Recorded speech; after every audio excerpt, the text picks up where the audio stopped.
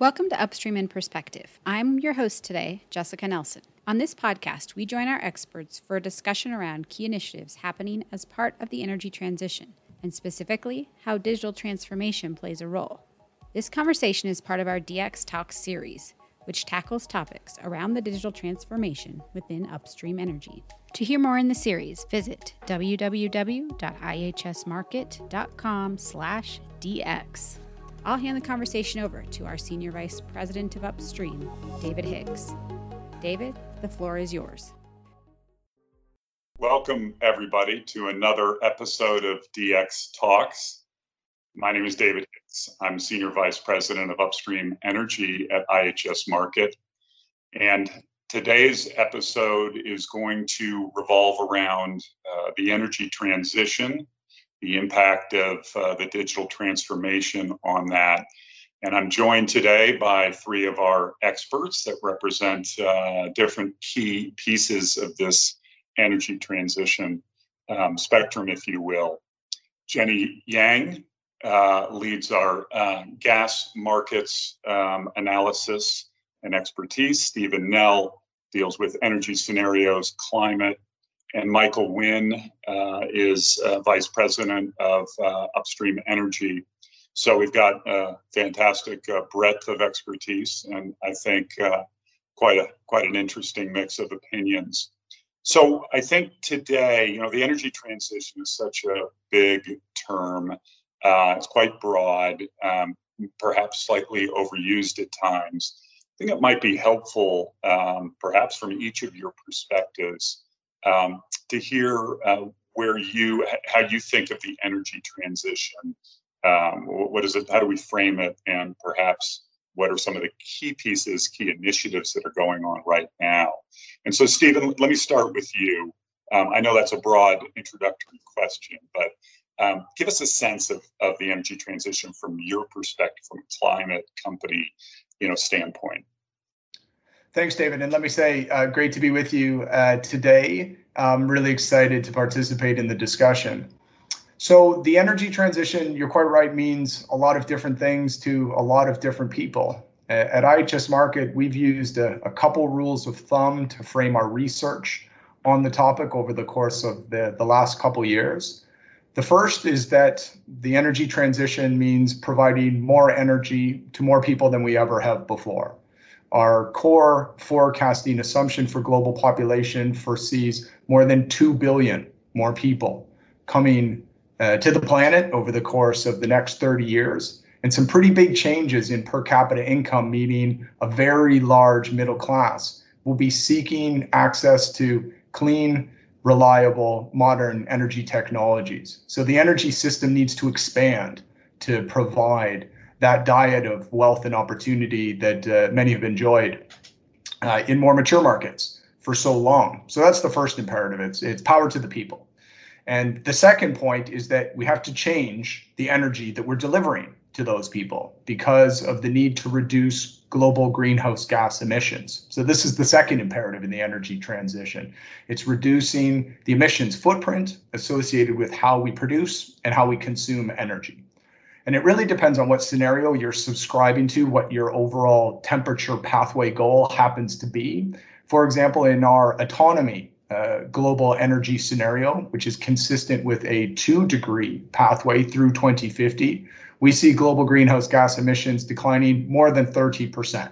So as we're catering to the needs of those 2 billion more people, those almost 1.5 billion people that are moving up the income ladder, we need to reduce emissions by at least a third. And if you're going for a more aggressive type of technology pathway, something consistent with, say, a below 2-degree, 1.5-degree outcome, more than 40, getting close to 50% reductions in a 30-year time period. And that's unprecedented because the evolution of the energy system, which has always been in transition from a certain standpoint, it's never really had the supply of energy qualified in terms of its output.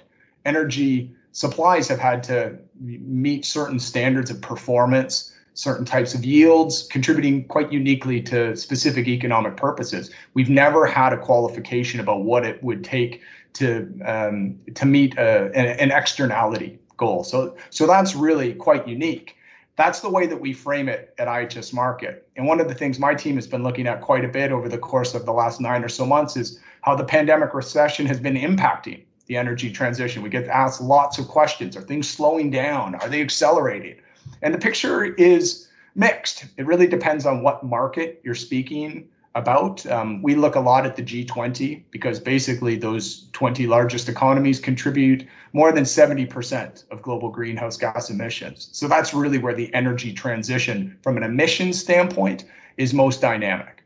And roughly half of those G20 markets have seen an acceleration of their energy transitions through 2020. And what I mean by that is that the way they're thinking about the rescue or recovery packages developed for their economies are predicated on coming back better. It's with more of a focus on sustainability outcomes. So it's about changing the trajectory of national emissions in some cases. In others, it's about providing new incentivization for and positive environmental outcomes through things like the digital transformation. So it's not everywhere. There's not broad-based evidence of an acceleration in the energy transition, but it's been notably resolute through all of the upheavals that the pandemic recession has brought. And I think that that's really mirrored by what we're seeing in terms of corporate action as well. We track how large oil and gas and also power companies are responding to the risks and opportunities around the energy transition. There's been much more of a focus on really aggressive targets, new blueprints for managing emissions across the value chain, all with a view to really trying to appease a more sustainably inclined investor and stakeholder base. So from the standpoint of how we're pursuing those objectives of getting more energy to people with lower emissions, there's a lot to be said for how different governments have been shaping regulatory opportunities and also how corporates have been responding. Yeah, you raised some great points, Stephen. And the pandemic obviously is impacting everything, but it certainly must be having a significant impact, if you will, on company and government's attitudes. Jenny, you're over there in China. You know, that is a major global economic power these days, and a great consumer of energy, and not just specific to that region, but from your perspective and what you're looking at, do you agree? I mean, how do you frame up sort of the energy transition, and what are the key drivers right now?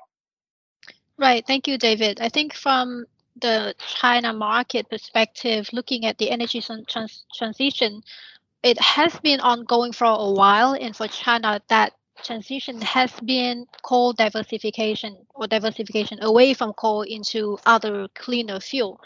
But interestingly enough, after the COVID-19 pandemic here, a part of that energy recovery plan was a more sustainable green economy development. And the peak of that development plan was President Xi pledge to strive to achieve a net zero carbon emission for China by 2060. Now, this announcement is of historic status because China by far is the largest carbon emitter of the world. Second is that Chinese energy demand is still growing very rapidly. So we're talking about decarbonization when energy demand is still growing rapidly. So it makes it extremely difficult. Now, the energy transition that we're talking about here is going beyond that coal displacement. It's going to have to go to even cleaner, lower carbon fuels as an option. Gas may not even cut it in the long term. By 2060, still has carbon emission there. Now, part of the driver for China to make this type of commitment, however, goes beyond the net zero carbon. It goes with technology development. China is trying to establish itself as a technology powerhouse. So new technologies that could enable China to reach that net zero carbon goal, and along the way help develop the local economy, help develop export technologies for the rest of the world. That's a very important consideration there too. Yeah, that's fascinating. That is a historic announcement, and I'm going to put all of you back on this. Oh, I'm going to put you on the spot later when we talk about these goals that have been made public. But before we go there, Mike, so the upstream energy industry, which we know so well, has always been cyclical and a little bit tumultuous, but certainly in these past few years, for a number of reasons, we've seen even more volatility. And a big part of that is sort of what we refer to as the social voice and what role fossil fuels really will play. From your perspective, how do you see companies, both responding and maybe a little bit about what you think, what strategies are developing in this space, which is, impacting significantly? Yeah, and it's really interesting to watch what's happening. We see upstream E&P companies on a sort of scale from those you might call business as usual, up to those who are really what they consider and promote themselves to be sort of the bleeding edge of reformation into clean, lower tech energy, high tech, clean, lower emission energy providers. That's a serious transformation going on there. But I think we need to look at what the upstream industry does bring. It does bring a huge amount, and always has done, of innovation. It trials some very aggressive technologies to deliver goals. Back in the day, those goals were around health and safety. A lot of things were done to improve health and safety, and now those are expanding to environmental. So there's an awful lot of investment, a lot of transformation. So energy transition, we accept, and there is a need to move to a much lower carbon operating setting in the early stage of this. The move to low carbon is largely embraced. And then, as you said, David, you're going to come back and put us on the spot about when we will actually get to, say, net zero. But in the meantime, those E&P firms, say the Vanguard, let's take the Vanguard, they are variously calling the end of exploration. And what does that actually mean? Does it mean that we are really not looking for new resources to produce anywhere in the world? Probably not quite that extreme. What it probably means is that exploration will be constrained into fewer areas where it can be done more efficiently, and it can be tied back to local infrastructure, existing infrastructure. The game then will be handling emissions. Emissions for drilling, for example, will come under the spotlight. More and more instrumentation. The service companies will have to provide some sort of established baseline for reporting the footprint for their activities. And the same will have to happen for producing assets. We may see some measure of carbon intensity introduced for the latent potential of hydrocarbon that's still in the ground, so that you can begin to pick and choose between things you probably don't want to produce and things that you could produce, and then manage the CO2 through that life cycle. And digitalization, as you're probably gathering, as I'm talking about all these things, I'm thinking of a huge amount of data that's going to be produced. I'm thinking of the pathway to the factory style of operation that the industry has been creeping towards. I think where the difficulty will come, everyone's going to walk this walk, okay? Even at the business as usual end of the spectrum, they're going to have to contend with lower prices. So it is in their interest to chase efficiencies, and efficiencies should lower emissions. The question will be, can we reach some sort of baseline where apples can be compared with apples? Can we report things that the markets, governments, and the population at large will believe and give companies credit for doing as they go through the transition? Yeah, and I love that point you touched on, Mike, which is, of course, most traditional E&P entities or even NOCs are working hard to be more efficient, which is driven as much from a profitability metric, which has been with all of them for a long time. But there is a bit of a question about whether that efficiency drive is in line with energy transition and lower emissions. Like you said, it most likely is, because if you're being more efficient, but there is sort of the traditional, I need to be more efficient because I need to increase my profits, versus I need to be more efficient because the climate question is paramount, and we're driving to this energy transition and space. Yeah, David, if I could pick up on a couple of things that Mike said there. There's something so representative of some of the key messages that really need to get out.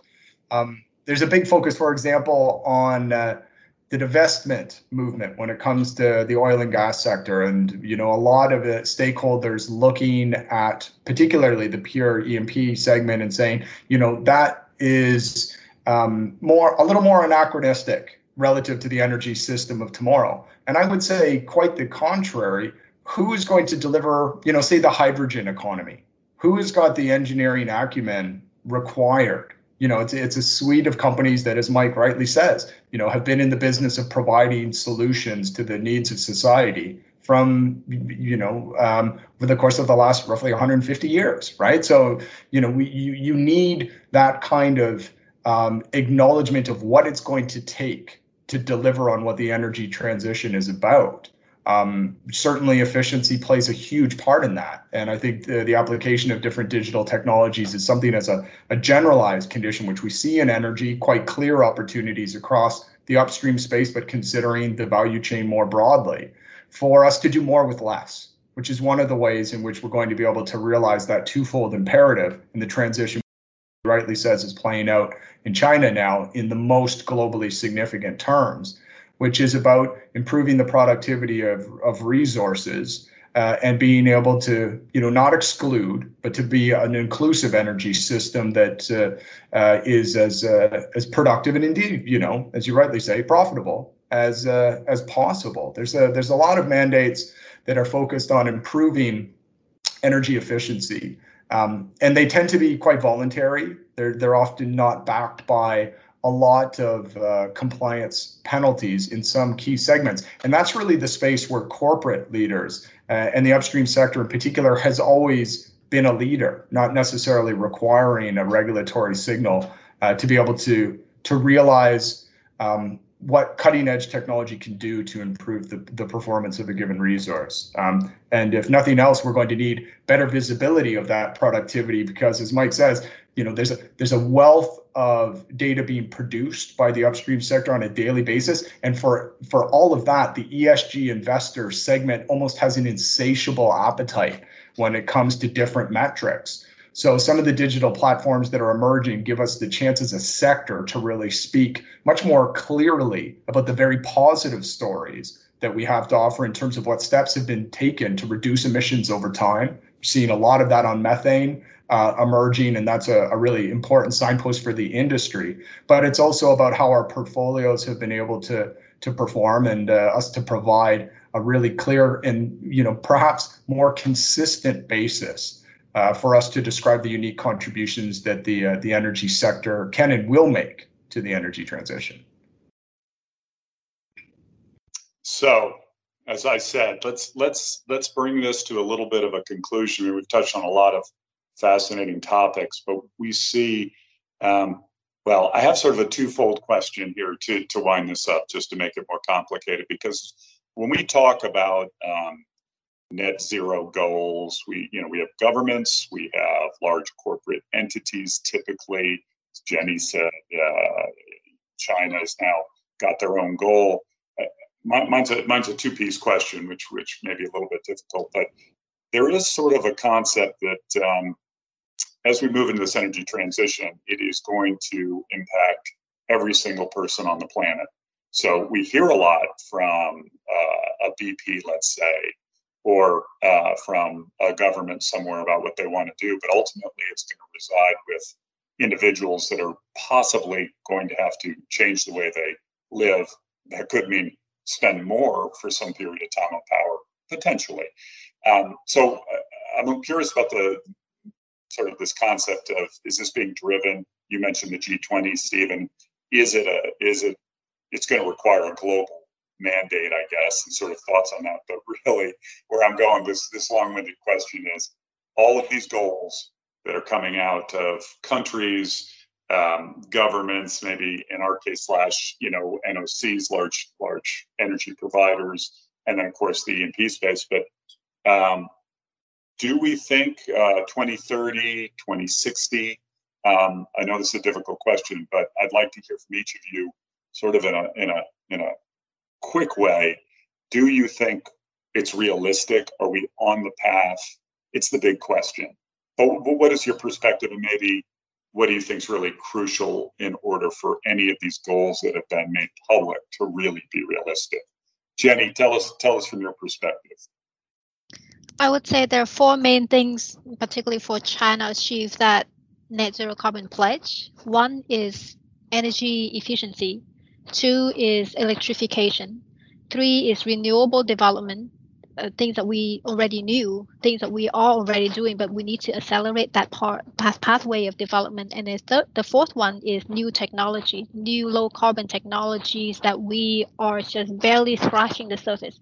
So those are the four things that I think will be very important for China to achieve that goal. And again, this is where this particular market is very much a top-down policy, top-down approach. But yes, for companies to be able to survive and thrive in this new direction, this new environment, you better fit in. Great. Mike, what do you think? Are we going to get there? It has to, well, through one lens, David, it has to be a truly global effort, because if you don't do it globally, then a handful of countries will do some seriously heavy lifting, only then to be offset by developing countries who become quite polluting as they develop. So you have to say, look, when we are moving ourselves towards this net zero, we have to help developing countries. We can't shift our obsolete polluting equipment there and thereby export the problem somewhere else, because overall, if you then look at it through a global lens, it won't happen as fast as anyone wants it to happen. I think that's one thing. The other thing I would say is, like any project, right? Whether you're building an extension at home, doing a super complex project at work, a lot of time goes into the groundwork. Then the project gets going, and initially the wins are quite big. I think the tail end of this project to get us to net zero will be the most interesting for me. How we mop up those final pockets to reach that transition point. Great, interesting, Stephen. Yeah, and I think on the one hand, net zero doesn't mean no emissions, right? So we have to be clear that there will continue to be emissions produced by certain types of energy consumption patterns over time. And the work that we've done modeling the pursuit of net zero goals points to a couple key steps. So you have to minimize energy-related CO2. So that's going to focus a lot upstream on reducing methane. Much is already being done, still more will have to. Reducing some of the fuel consumed to drive upstream E&P practices. So that's where renewables and electrification have a unique role to play in reducing the scope 1 footprint of upstream operations. And then for others, for the consumers of the oil and gas industry, it's going to involve a lot of efficiency and supply diversification. But then some other steps have to follow. You have to remove the CO2 that is being produced, and you have a couple different options there. CO2 removal technologies like carbon capture, we've modeled pathways where they're absolutely essential. So the role and the policy support through venture capital, new investment, and corporate strategies to support carbon capture will be critical in creating a possibility for a net zero future in some portfolios and indeed in some countries. And where that may not be appropriate, then things like nature-based solutions and essentially non-energy solutions like in forestry or agriculture to the gross emissions produced by the production and consumption of energy, that's how you can achieve that goal. But it should not be really taken for granted. The level of effort to realize such a shift in emissions is monumental. It will be will require a wholehearted acceptance of a transformation of how we produce and consume energy. And Mike's right, the world over. China is 25% of global greenhouse gas emissions. So the pursuit of that goal will contribute much towards the overall outcome of the Paris Agreement and its vision of a below 2-degree world. But there's more than 100 different countries that have net zero mandates for 2050 now. So it is the standard for action. And one of the things that's really notable in 2020 is that from the largest super majors, more and more clients all focused on net zero, and they're being matched by their bankers and other segments of the economy. So net zero has really become an idea whose time has come. It's the new standard for climate action, but it's not going to happen accidentally. It's going to require a greater effort than we've ever been able to realize before. Yeah, that's fantastic. I mean, it is massive in nature. It's going to require a whole new level of measurement and I think analytics and analysis as we work along this pathway. And let's say 30 years from now, it will be fascinating, will it not, to look back? I mean, we're talking about global change on the level of like the Industrial Revolution in some respects. If you think the entire energy infrastructure will be turned on its head or on its side, so to speak. Great. Fantastic conversation. I want to thank all three of you. I really enjoyed it. So much more here, and I think on future DX Talks, there's plenty of particular space to dive into, but it's a fantastic introduction. So with that, thanks very much. Thanks everybody who's watching and listening to this. We look forward to seeing you on the next episode of DX Talks. Thanks very much.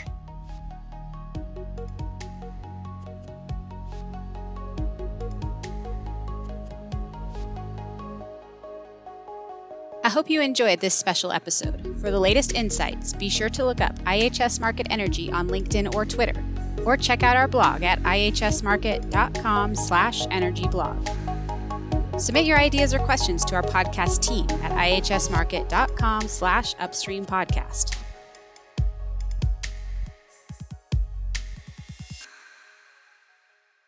This podcast contains information and insights copyrighted by IHS Markit. To learn more about IHS Markit Energy Solutions, visit ihsmarkit.com/energy. That's ihsmarkit.com/energy.